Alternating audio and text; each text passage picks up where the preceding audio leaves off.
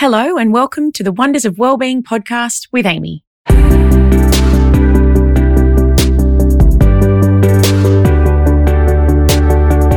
know you said teachers want to fix it. That's the worst thing you could possibly do is try not to fix it. If you can take away one thing before you do a mental health first aid course, which is, a 14-hour commitment. It's not huge, but, for some people it's quite a lot, is try not to fix it. Simply, if you're seeing a kid in tears, if you're seeing someone really struggle, if they kind of scrunch up the paper and throw it in the bin, not everything needs to be a referral to wellbeing or kind of a flag of, oh my goodness, they're in distress. Yeah, they might be. All feelings are totally fine. There's no bad feeling. People are allowed to cry. They're allowed to get frustrated. There'll be behaviours that are not okay. This evening, I have the pleasure of chatting with Marie Vakakis, a highly skilled, accredited mental health social worker, family therapist, presenter, podcaster, and trainer. Marie is widely recognised for her expertise in the field of mental health and wellbeing. As a specialist in promoting positive relationships between adults and young people, Marie designs and delivers tailored programs that help educators build emotional intelligence and connect with young people. Her inspiring talks and podcasts encourage audiences to embrace mental health as an essential part of overall wellbeing while breaking down the stigma that often surrounds the topic. Marie is passionate about empowering teachers and school communities to facilitate open and productive conversations around mental health and wellbeing, ultimately creating healthier, happier, and more resilient young people. With her friendly and relaxed approach, Marie empowers participants to build their knowledge and skills in this area, ultimately helping to create a healthier and happier school community.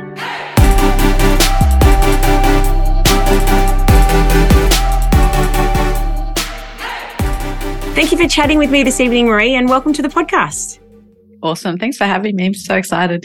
Yeah, no, my pleasure. I just said to Marie, I've been following her work for quite a while on LinkedIn and sort of saw this space of supporting teens and the therapy work that you do. And I just thought, I think Marie will be a perfect fit for this podcast that I haven't yet recorded about. So I really appreciate you jumping on.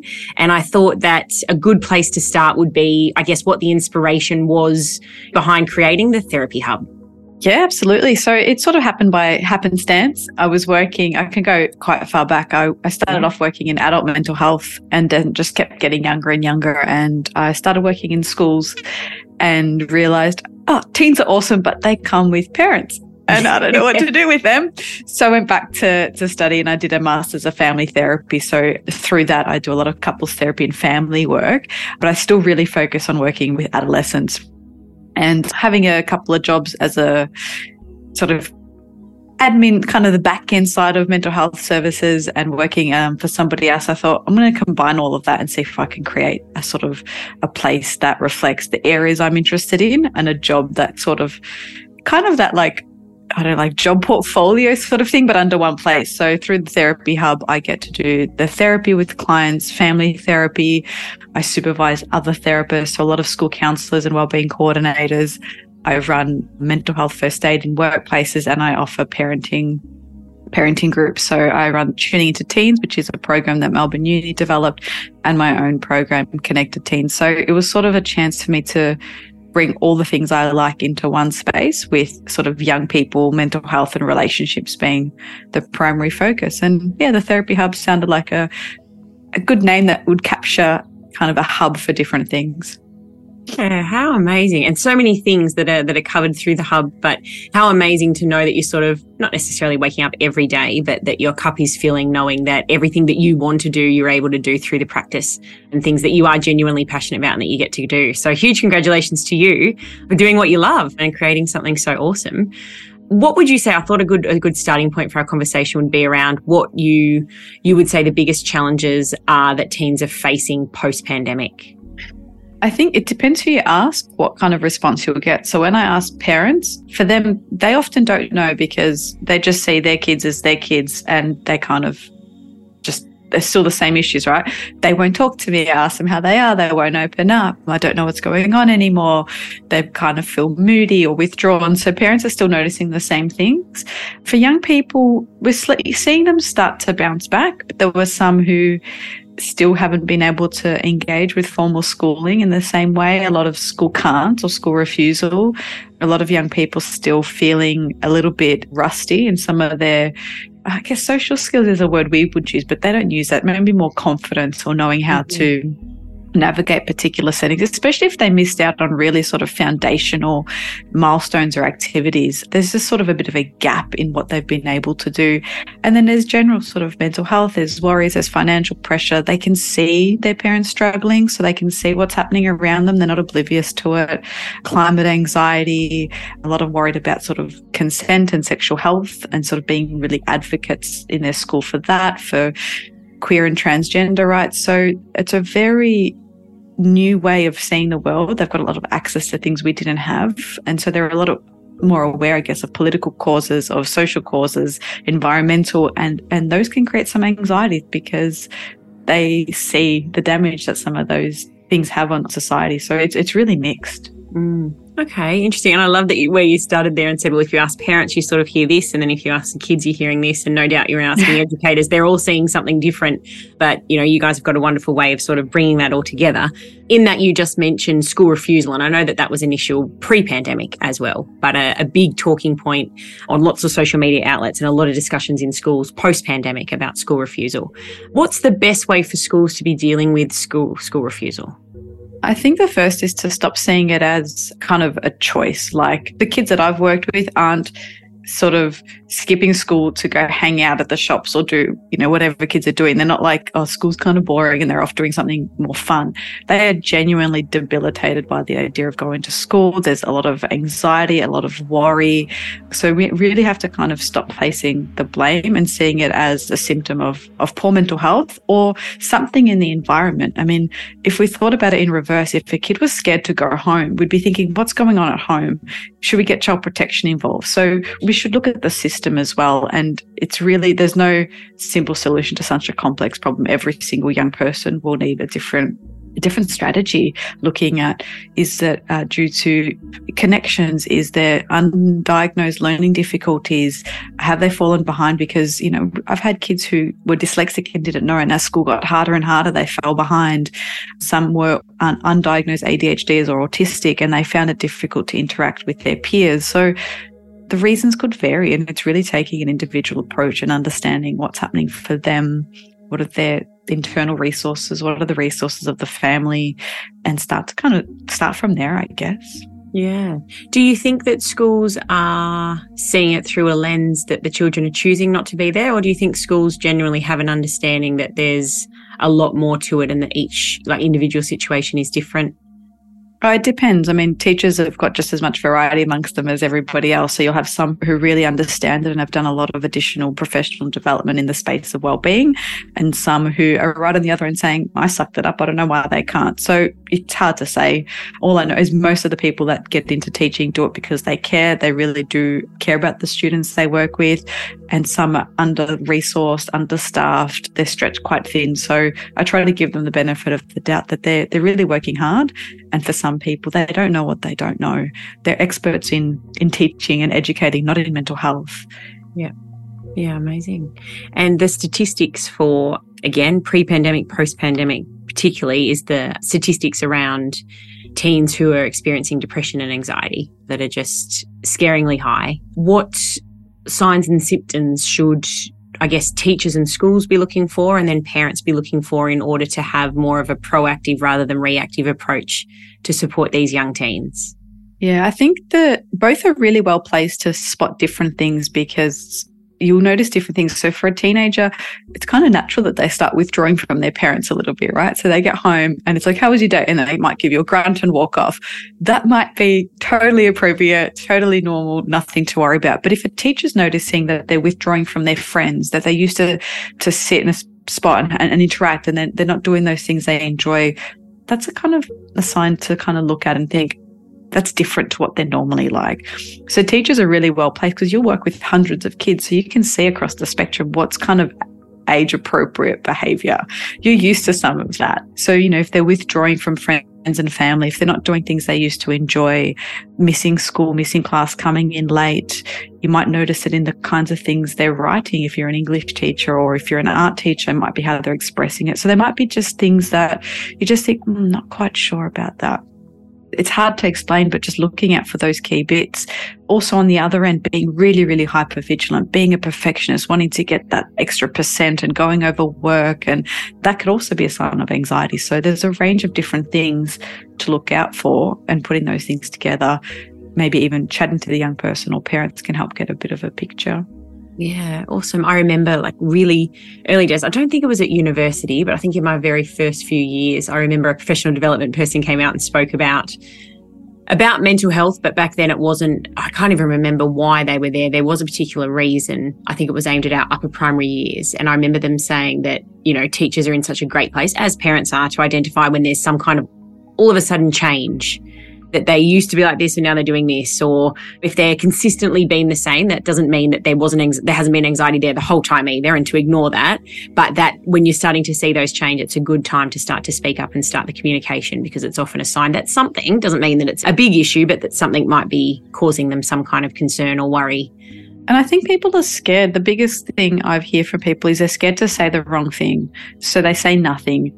And that's well, not the worst thing you can do. You could say something really nasty, but ignoring it completely and saying nothing is just not the best option, because often sometimes feeling connected, feeling like someone cares, someone notices, they're all things that boost mental health. That connection with other people is one of the protective factors and one of the healing things as well. So even just sort of saying, hey, I've noticed these things.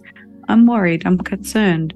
Hey, I'm looking out for you. Little things of connection can be huge for a young person, because if they're getting that from every single teacher, they might be getting it at home. It shows them that people care, and I think that's really important.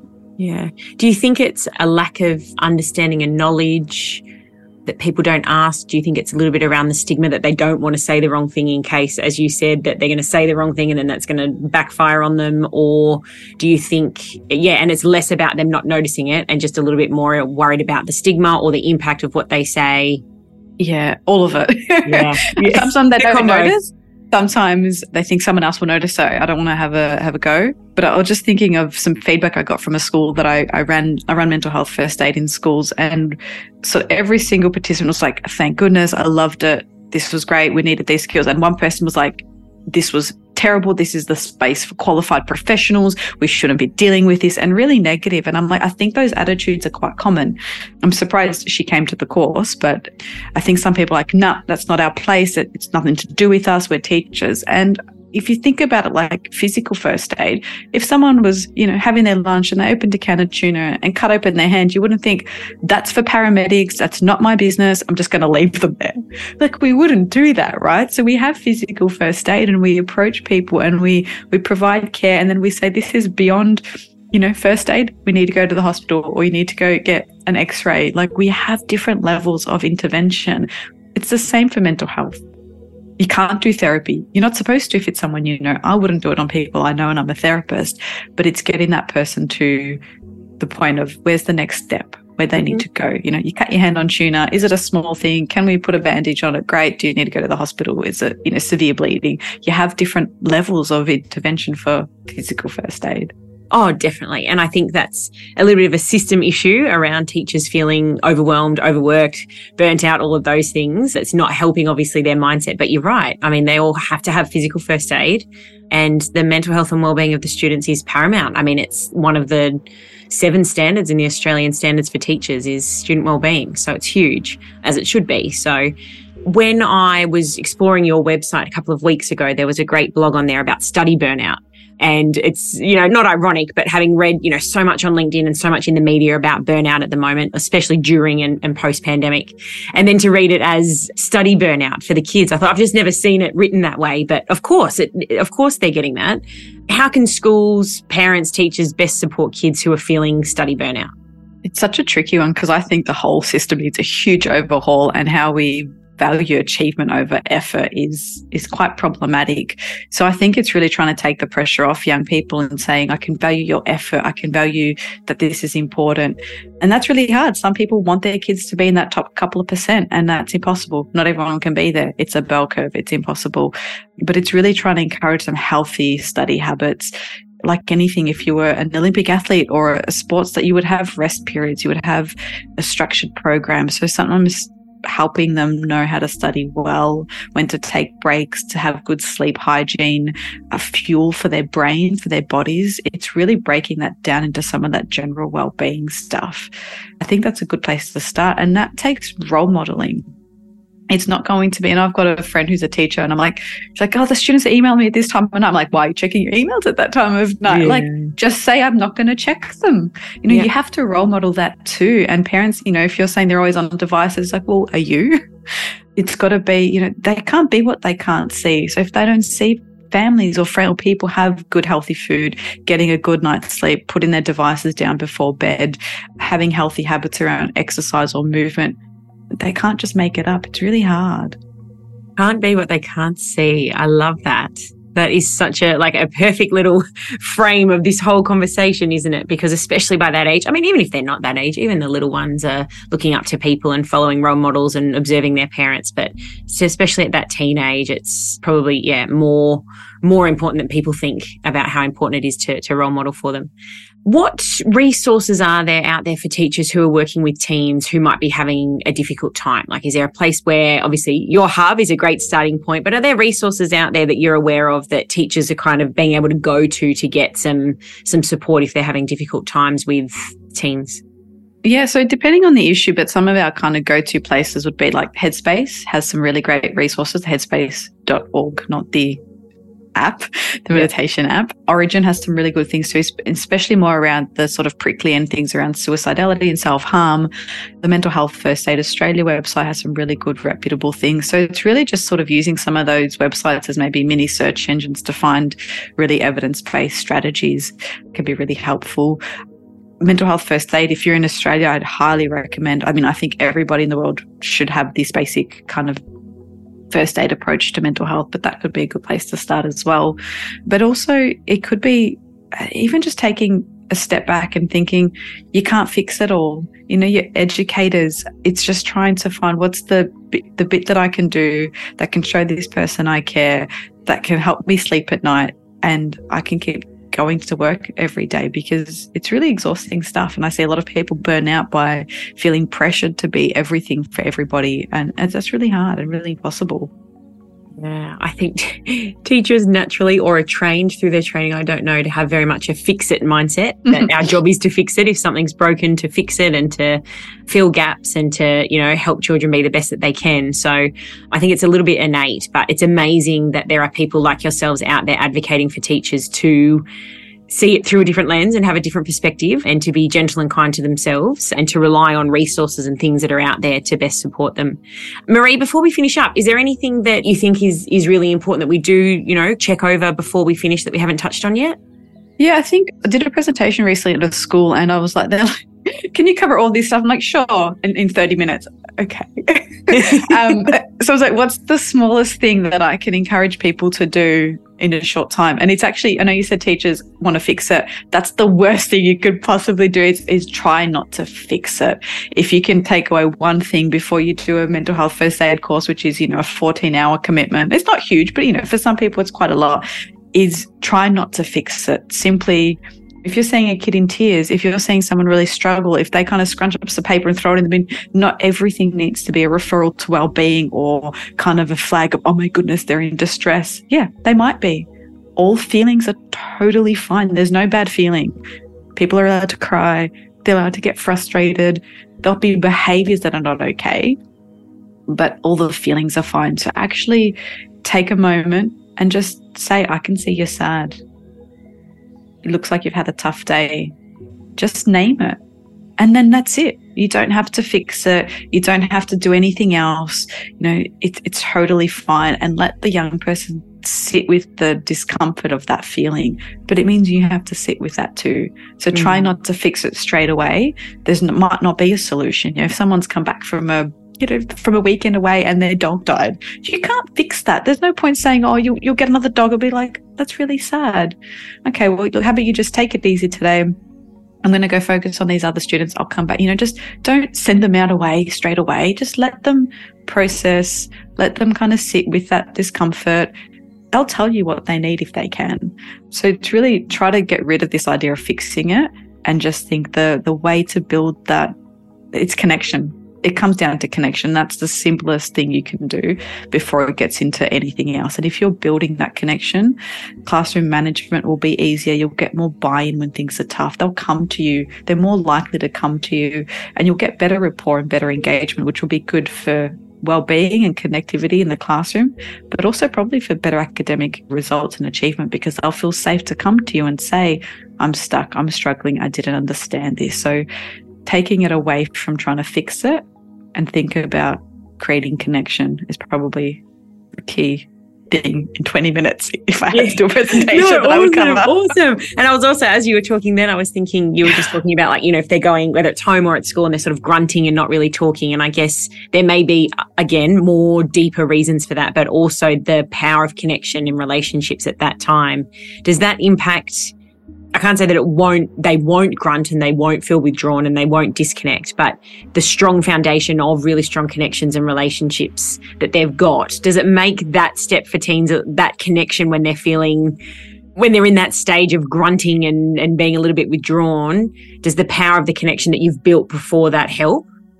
It really does. And I think Brene Brown used this analogy in one of her podcast episodes about trust. She used this idea. I think her daughter was talking about putting marbles in the jar. So you have a jar, and every time someone does something good or builds trust, you put a marble in it. And the Gottmans, who are couples therapists, use this idea of like love tokens. So if you think about it, like you're just putting in deposits, you know, you're putting in marbles in a jar or coins in a piggy bank. When something tricky happens or there's a difficult hurdle, you're withdrawing, but there's already kind of a buffer there. So it does have like a compound interest. The more you put in, the more it can buffer those more difficult times, the more maybe wiggle room and grace you have if you make a mistake, because you will, you're an adult. And then showing accountability for that. Even as a teacher, like I know some people have this idea of I need to have power over, but that just doesn't fly with kids. They won't respect that. But even actually saying, hey, I'm really sorry, I was out of line with what I said yesterday. What I really meant to say was dot. You know, just showing that brief bit of accountability, it's role modeling to them what to do. It's showing respect and it's building connection. So especially with teenagers, we need to really think that we're building them up to have the skills we want them to have as adults. So again, they can't be what they can't see. So if they're yelling and being, you know, silly in class and you yell at them to be quiet, you're reinforcing that yelling is okay. You know, so we've really got to be careful of what we do and break it down into moments of, think of it as teachable. Like, would we want them to be treating someone else this way? If we expect them to apologize or come forward if they've done something inappropriate, how do we know, how do they have the language to do that if it's not done for them? So yeah, the grunt might be, you know, you might have a playful thing where you're like, oh, another grunt, that's funny. Or you might just be like, I'm going to actually stop asking them. I'm going to come back in half an hour or just before dinner, let them decompress. So adapting the strategy could be really helpful, because you want to meet them where they're at, not try and get them to conform to you, because they're young adults. They're starting to develop their own personalities and who they want to be when they're growing up. And I think you need to give them some space to do that. Oh, super powerful. And if I think about the three, you know, big takeaways being that, you know, we can't fix it, and to not have that mindset of fixing it. Understanding that the strong connection of relationships being super powerful and being role models for them as being, you know, really imperative, but also not being afraid to check in on their emotions and not ignore them, but to be able to check in and see how they're going without feeling like it's a bigger issue than it is, but to acknowledge how they're feeling so that they can feel heard and be feeling noticed. So incredible, Marie. I really appreciate it. If people would like to connect with you online, what's the best way for them to do that? Yeah, so probably LinkedIn. I'm most active, and Instagram. So that's Marie Vakakis is the handle. And I have my website. So I've got the Therapy Hub, which is all the kind of counselling and face-to-face stuff happening in Footscray. And then I have marievakakis.com.au. So on that is where I have information for upcoming courses that I'm running. So my Connected Teens course, which is a parenting course, that's on sale there.